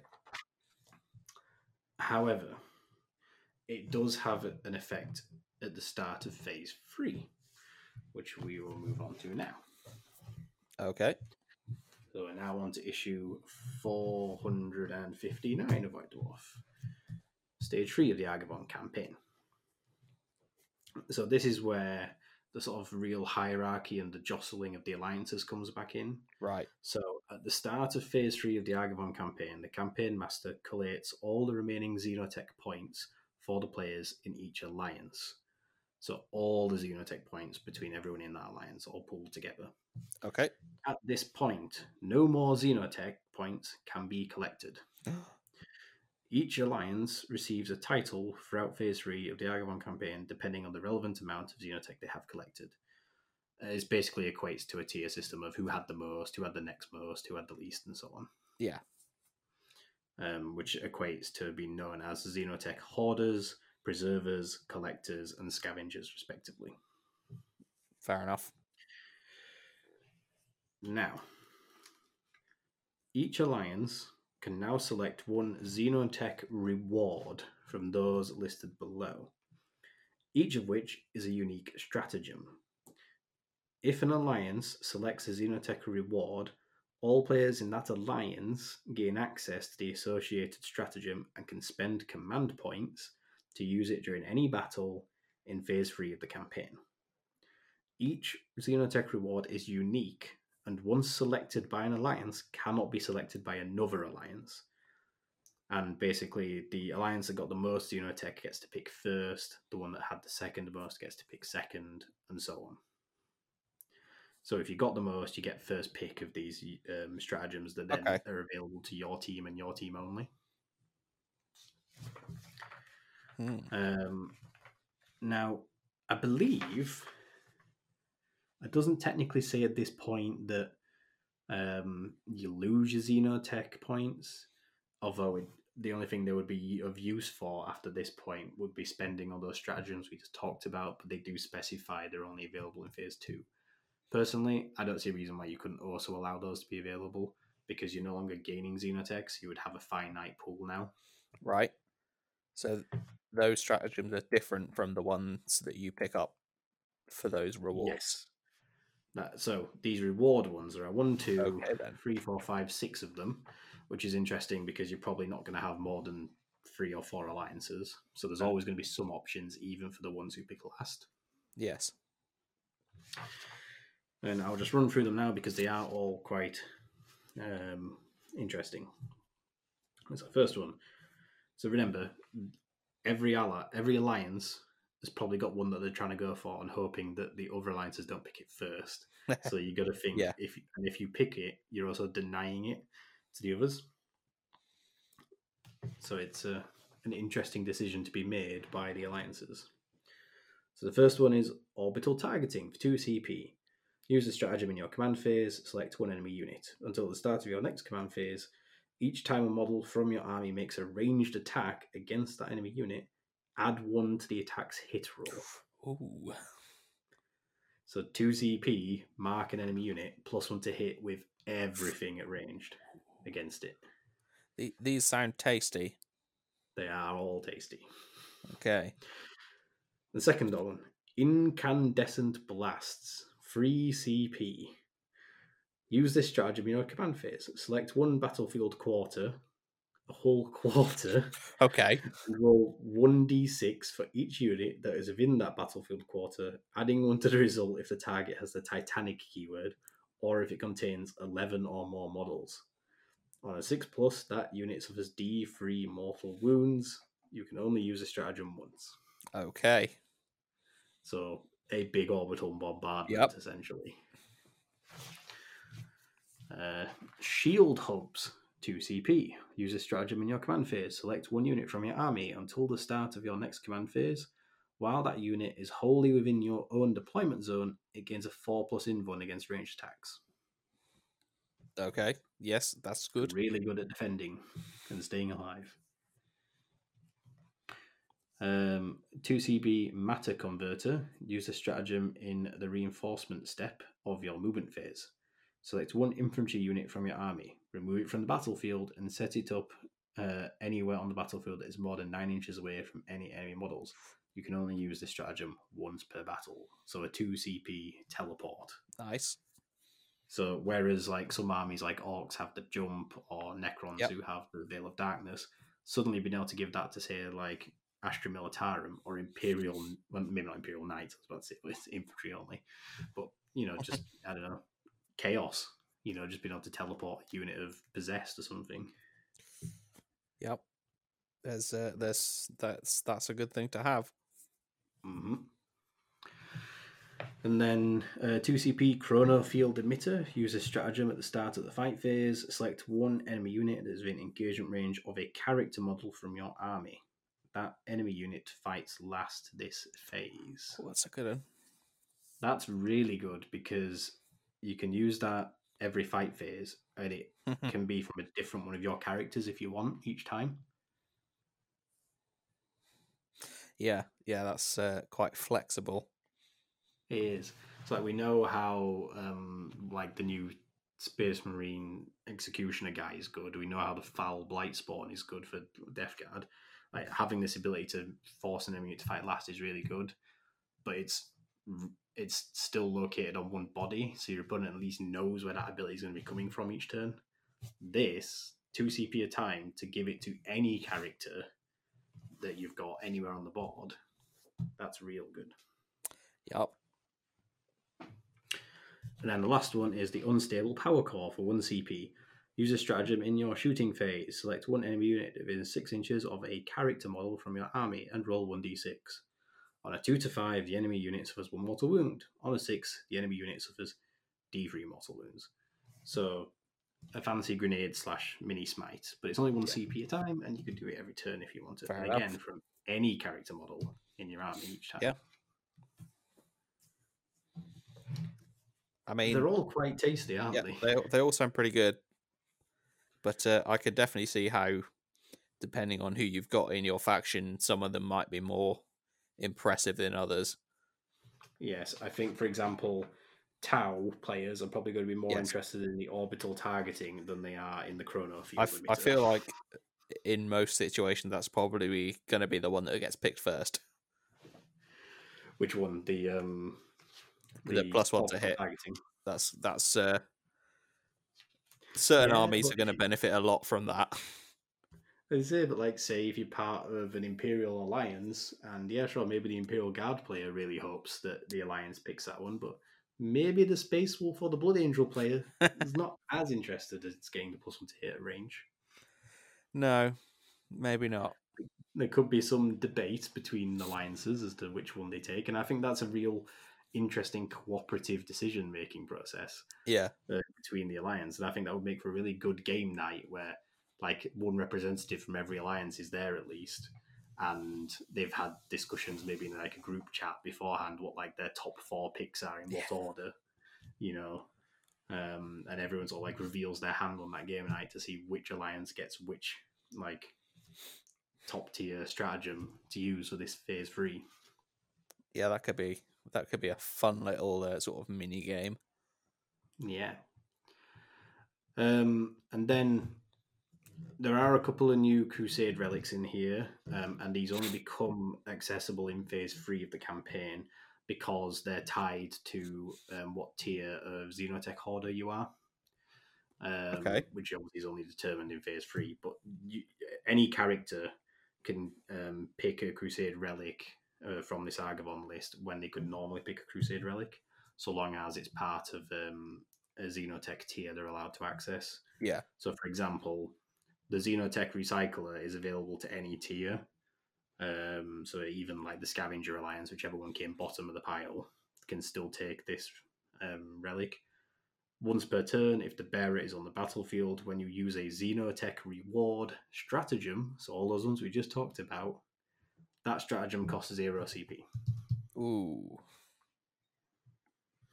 So if you've got your 3 CP Incandescent Blast's Orbital Bombardment, because that's what your alliance took, but you personally also have a Xenotech Recycler Crusade Relic, you could do your once per game Incandescent Blasts for 0 CP. Nice.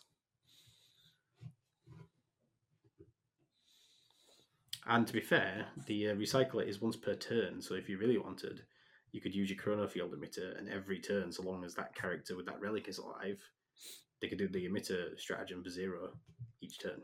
That's that's interesting. It's interesting because presumably it only works on those specific stratagems. It does only work on those So specific your stratagems. if you're playing Crusade and you pick up that relic, that character is going to have limited use once you're not playing that campaign. But then I also think it would probably be fine to say swap it out for another generic yeah. Crusade relic when you're not in the campaign. I mean, I suspect most people would probably would consider retiring their Crusade after a campaign like this anyway. Well, you say that, but there is one other element that comes in with this at the very end, which is the Crusade campaign commendation, which we'll get to in a minute. But first, I just wanted to go over the other relic on the top end of the scale. Okay. So this is the Pariah Crown, and this is only available to a model from the Xenotech Hoarder Alliance. So only if you were the alliance that got the most Xenotech. The top tier. The bearer has the following ability: Pariah Crown Aura. While an enemy Psyker character unit is in 18 inches, so an 18-inch bubble from a character. Okay. That is a big bubble. Each time a psychic test is taken for the enemy model, while an enemy Psyker character unit is within 18 inches of this model, each time a psychic test is taken for that model, roll 1d6. If the result of that dice matches either of the values of the dice used as part of that psychic test, the enemy Psyker unit suffers perils of the warp. A unit cannot suffer perils of the warp twice in the same psychic phase. Nice. So, yeah, the whole thing of a massive aura of, what did you roll for your psychic test there? A 6 and a 3. If I roll this dice and it comes up as either a 6 or a 3, you're suffering perils. Oof. So what? I think roughly that means you've got about a 1 in 3 chance of forcing perils on any Psyker every time they take a test within 18 inches of you. Yeah, unless they roll doubles. Yeah. Oh, yes. So that's then it'd be 1 in 6. But then, if they have rolled a double, they themselves have a 1 in 3 chance of having perils. Yeah. Because they've rolled a double 1 or a double 6. Quite. So, yeah, but that's a pretty tasty relic. And that one is not tied exclusively to the campaign system. That one, it would be of use outside of Argavon. That's true. But speaking of outside of Argavon, the sort of final thing that you get from all this, so after you've done your whole battling in the theatres of wars, scavenging for all your Xenotech, cashing them in for all your unique stratagems as an alliance, if at the end of Phase 3, your alliance has won enough of its Warzone points to win enough phases, to win enough strategic points to be deemed the campaign victor, yep, you get the Crusade Campaign Commendation. Each player in the winning alliance can select one character unit from their order of battle that has the bloodied rank or higher. So basically someone who's actually had to have been fighting for a while, not just a brand new character you've added to your roster. We recommend that this should be a character unit that has performed admirably during your battles in the Argavon campaign. That character gains the following battle honour. As with any battle honour, make a note on the Crusade card and increase its Crusade point by 1. Ooh. They gain the Hero of the Argavon campaign. This warrior has distinguished themselves in combat and been awarded an appropriate accommodation, whether it be a medal smelted from recovered xenotech or an honorific title to recount their heroic actions. Once per battle, when an attack is made by this model, before making either a hit or wound roll for that attack, that hit or wound roll is automatically successful. Nice. So they're that good, they're that much of a veteran now because they've, been literally through the wars on Argavon, and they're so adept now with the use of this xenotech, or they're just so used to encountering it, battling it. Once per game, you can just guarantee that a hit or a wound automatically succeeds. Like, I like that's some fun potential. Like, Yeah. being able to guarantee an Overwatch shot hits. Yeah. Being able to guarantee that your plucky captain with a power sword will roll that 6 to wound the Imperial Knight. Yep. Or guaranteeing you will hit with your combi rocket on your war boss. Very true, yes. Just even with his one eye. Yeah, that's I like true. that. So, and that's kind of the entirety of the Argavon campaign system. I say in a nutshell, but it's more accurately described as in 3 separate nutshells over 3 months. Nice. And that's without even really going into some of the missions in here, because each of these issues comes with a couple of unique crusade missions, and they are crusade ones because they include, say, like a unique agenda tied to them. Some of them reward differences in like requisition points and so on. Like there's one of them where if you win it, you get an additional 3 requisition instead of the usual 1. Ooh, handy. Yeah, but there's there's some really cool ones in here. Some which I think will be a nice discussion for a future mission focus. Like there's one that involves summoning like ice worms. Like you're fighting in that ice tundra we were talking about earlier, and rather than just trying to destroy the enemy through your military strength of arms, the attacker is actually basically disrupting nests of these like giant ice worms and getting them to sort of break up through the glacier and through the ice and attack the enemy, basically everyone indiscriminately, but with the intention of doing more damage to the enemy. What could possibly go wrong? Yeah, exactly. And that's really funny because it involves the objective markers are where the worms are going to emerge, but you have to try and control them to either make it happen or prevent it from happening. And they also move around the battlefield a little bit as obviously the worms are getting closer. And then they just burst out of the ground and cause all sorts of harm. And then there's another one which is it's like a deforestation mission where basically like one force is like hiding out in the jungles conducting like guerrilla warfare, and the other army has decided the only way to find them is to cut the forest down, as you do. So that involves like objective marker. It's like the objectives are these deforestation machines, and the attackers try to destroy the machines before they cut down the forest, and the defender is trying to activate these machines to do exactly that. And it includes rules to actually remove terrain from the board mid-game because the deforestation is in effect. That's cool. So there's some really cool stuff in here, but and what I think is just really cool about this is the fact that it's in White Dwarf. Yeah. Like, I mean, we've talked there for basically a good hour discussing this campaign system, and it's got a lot of layers to it.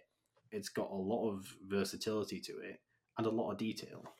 Yeah, if I'm honest, and even a lot of wider applications. It's a lot more, like what you're describing is a lot more rules than I anticipated from stuff in a White Dwarf. Right, like this sounds more like the prior Nexus not even 2.0. This is like Pariah Nexus version 3. Yeah. It's it's a lot of stuff.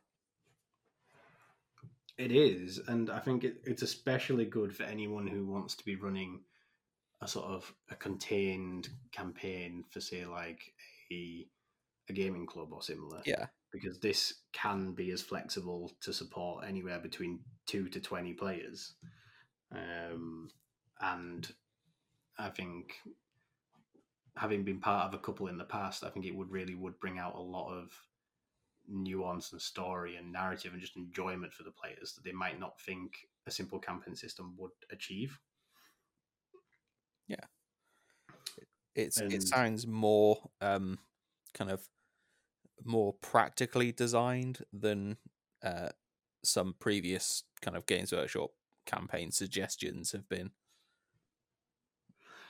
yes, and yet at the same time, it also has some quite bespoke stuff in there. Things like the whole focus in phase 2 onwards on xenotech and this idea of, the narrative of Argavorn is that this, Necron emergence is happening, and everyone's trying to, both save themselves or damn their enemies with this xenotech.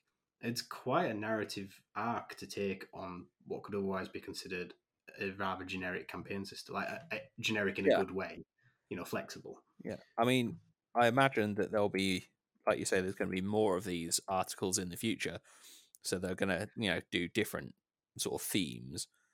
But I don't see any reason why you couldn't say, just instead of Xenotech, it's like demonic rewards or something, and play the aforementioned 4 Sides of Chaos campaign. Yeah, I mean, I know that having already got the next issue that includes the first part of the next Flashpoint, which I find somewhat ridiculous considering the idea was these would be semi-regular series, and literally as soon as one's finished, the next issue has the start of the next one. But I mean, fair on them if they're, putting it out there. It's more stuff for people to play with. But the Flashpoint Charadon system, I know, is based around fighting the Death Guard. So there's already a couple of mechanics involving viruses and contagion and, all that sort of aspect of it. Like there's one of the missions in that includes unexploded Death Guard ordnance. And but they're all like biological warheads. So when the players trigger the objective markers, they detonate, but there's like a D6 table of what pathogens and effects that particular virus bomb had. Okay. So, that in itself is then quite a deep dive for a mission to, that sort of like have a strong narrative theme to it like that. And yet it's going to be part of this wider Flashpoint system. So no doubt in maybe another couple of months, we'll be revisiting this with Flashpoint Charadon. Yeah. I think it's just really good to be a bit of a public service announcement to sort of make people aware that this is out there. Like, I know perhaps now, you're talking 4 months down the line from when the first Flashpoint came out, you might not be able to get hold of the paper copy of issue 457 anymore. But I know you can definitely get digital copies. And you can probably get some paper copies on eBay. I am actually literally right now looking at the warhammerdigital.com website where you can purchase your White Dwarves, including the ones you've just mentioned, for £4.99 each.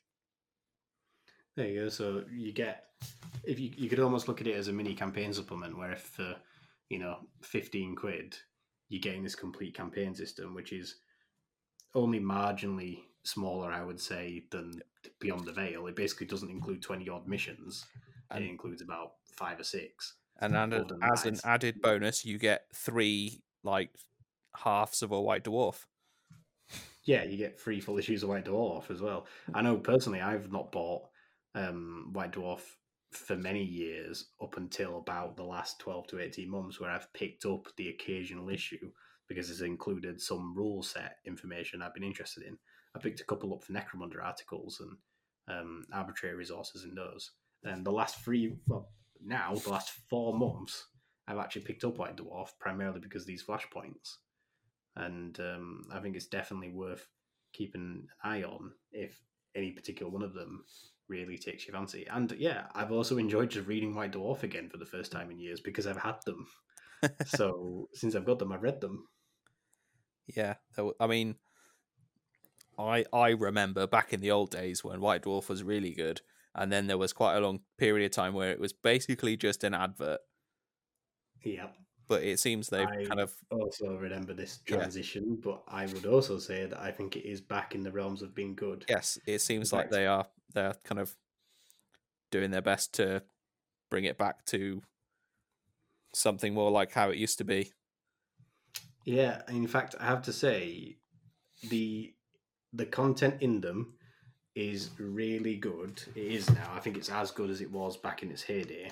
Mm. The only criticism I have of it is that because Games Workshop has such a vast catalogue of games now, it's actually kind of diluted the content from issue to issue. When sort of you're talking of maybe like say 10 years ago, and a White Dwarf would essentially have been split into like 45% fantasy battle, 45% 40k, and then like 10% Lord of the Rings. Sort of like content.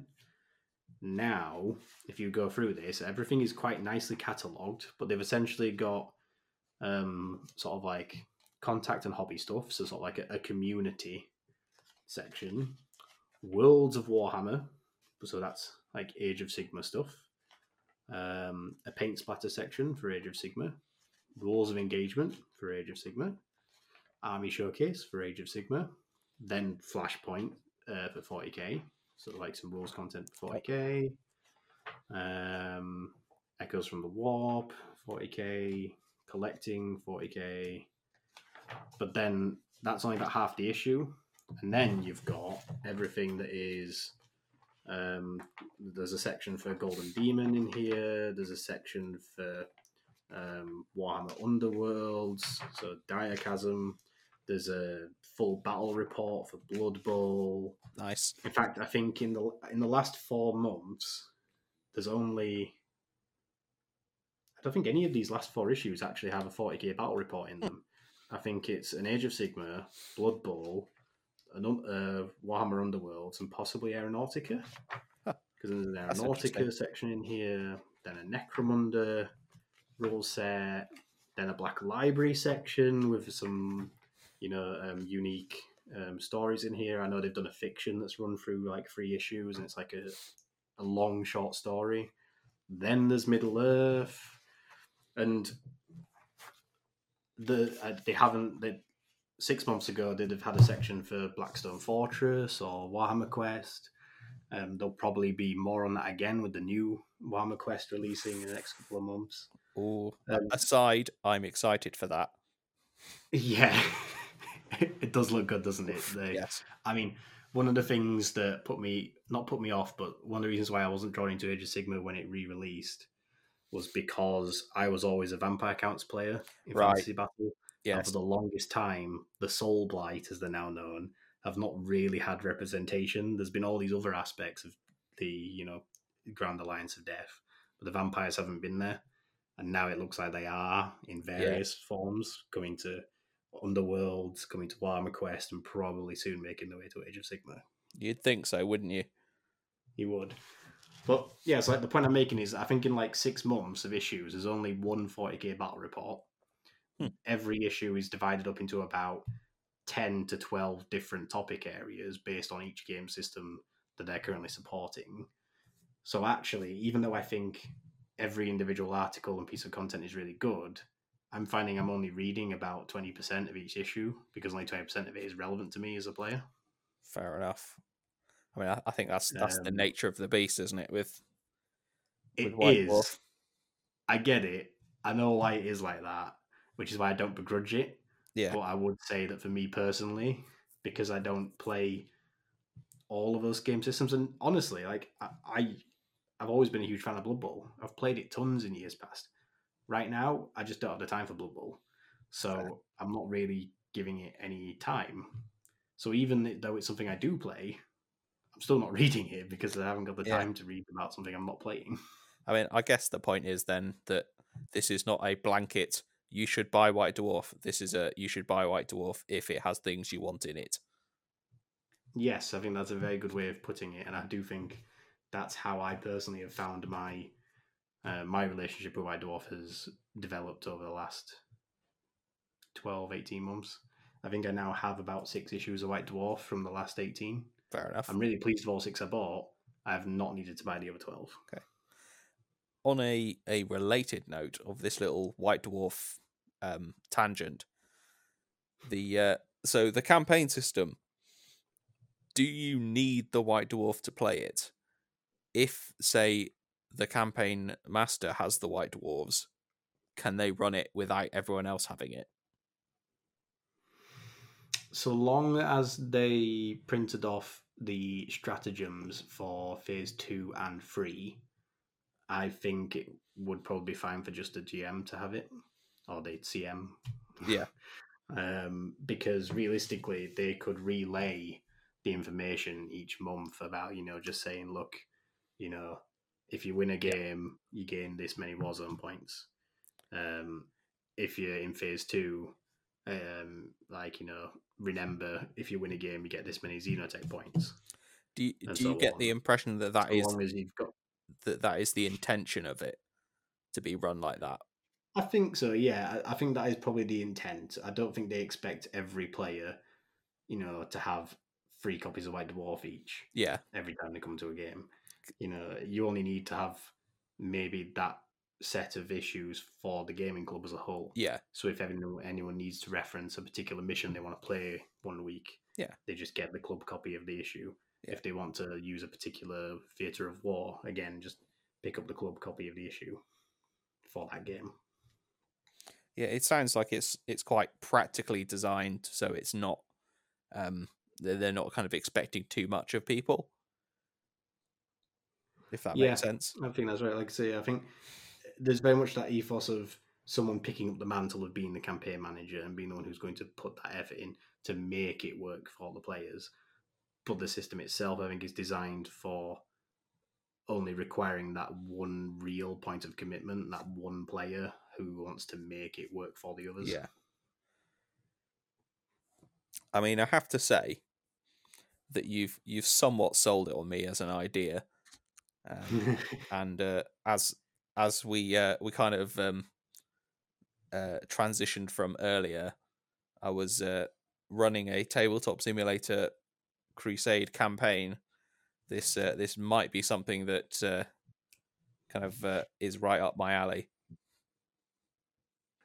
So yeah, that basically sums up everything really with the Argavon campaign from White Dwarf. So if you are interested in having a look or getting it for yourself, then you just need to go out there and pick up those 3 issues of White Dwarf, which I think were 457, 58, and 59.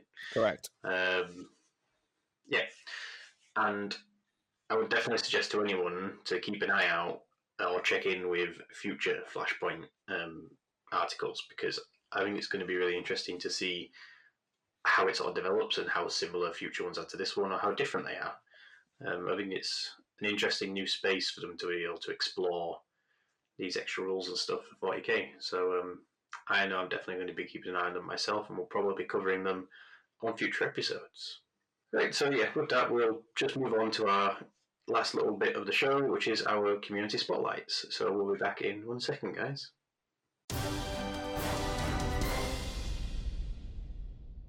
And we're back, guys, for the final part of the show. So we're just going to make it a quick one this evening, but it is just our latest community spotlights. So Dan, what have you got to talk about for us today?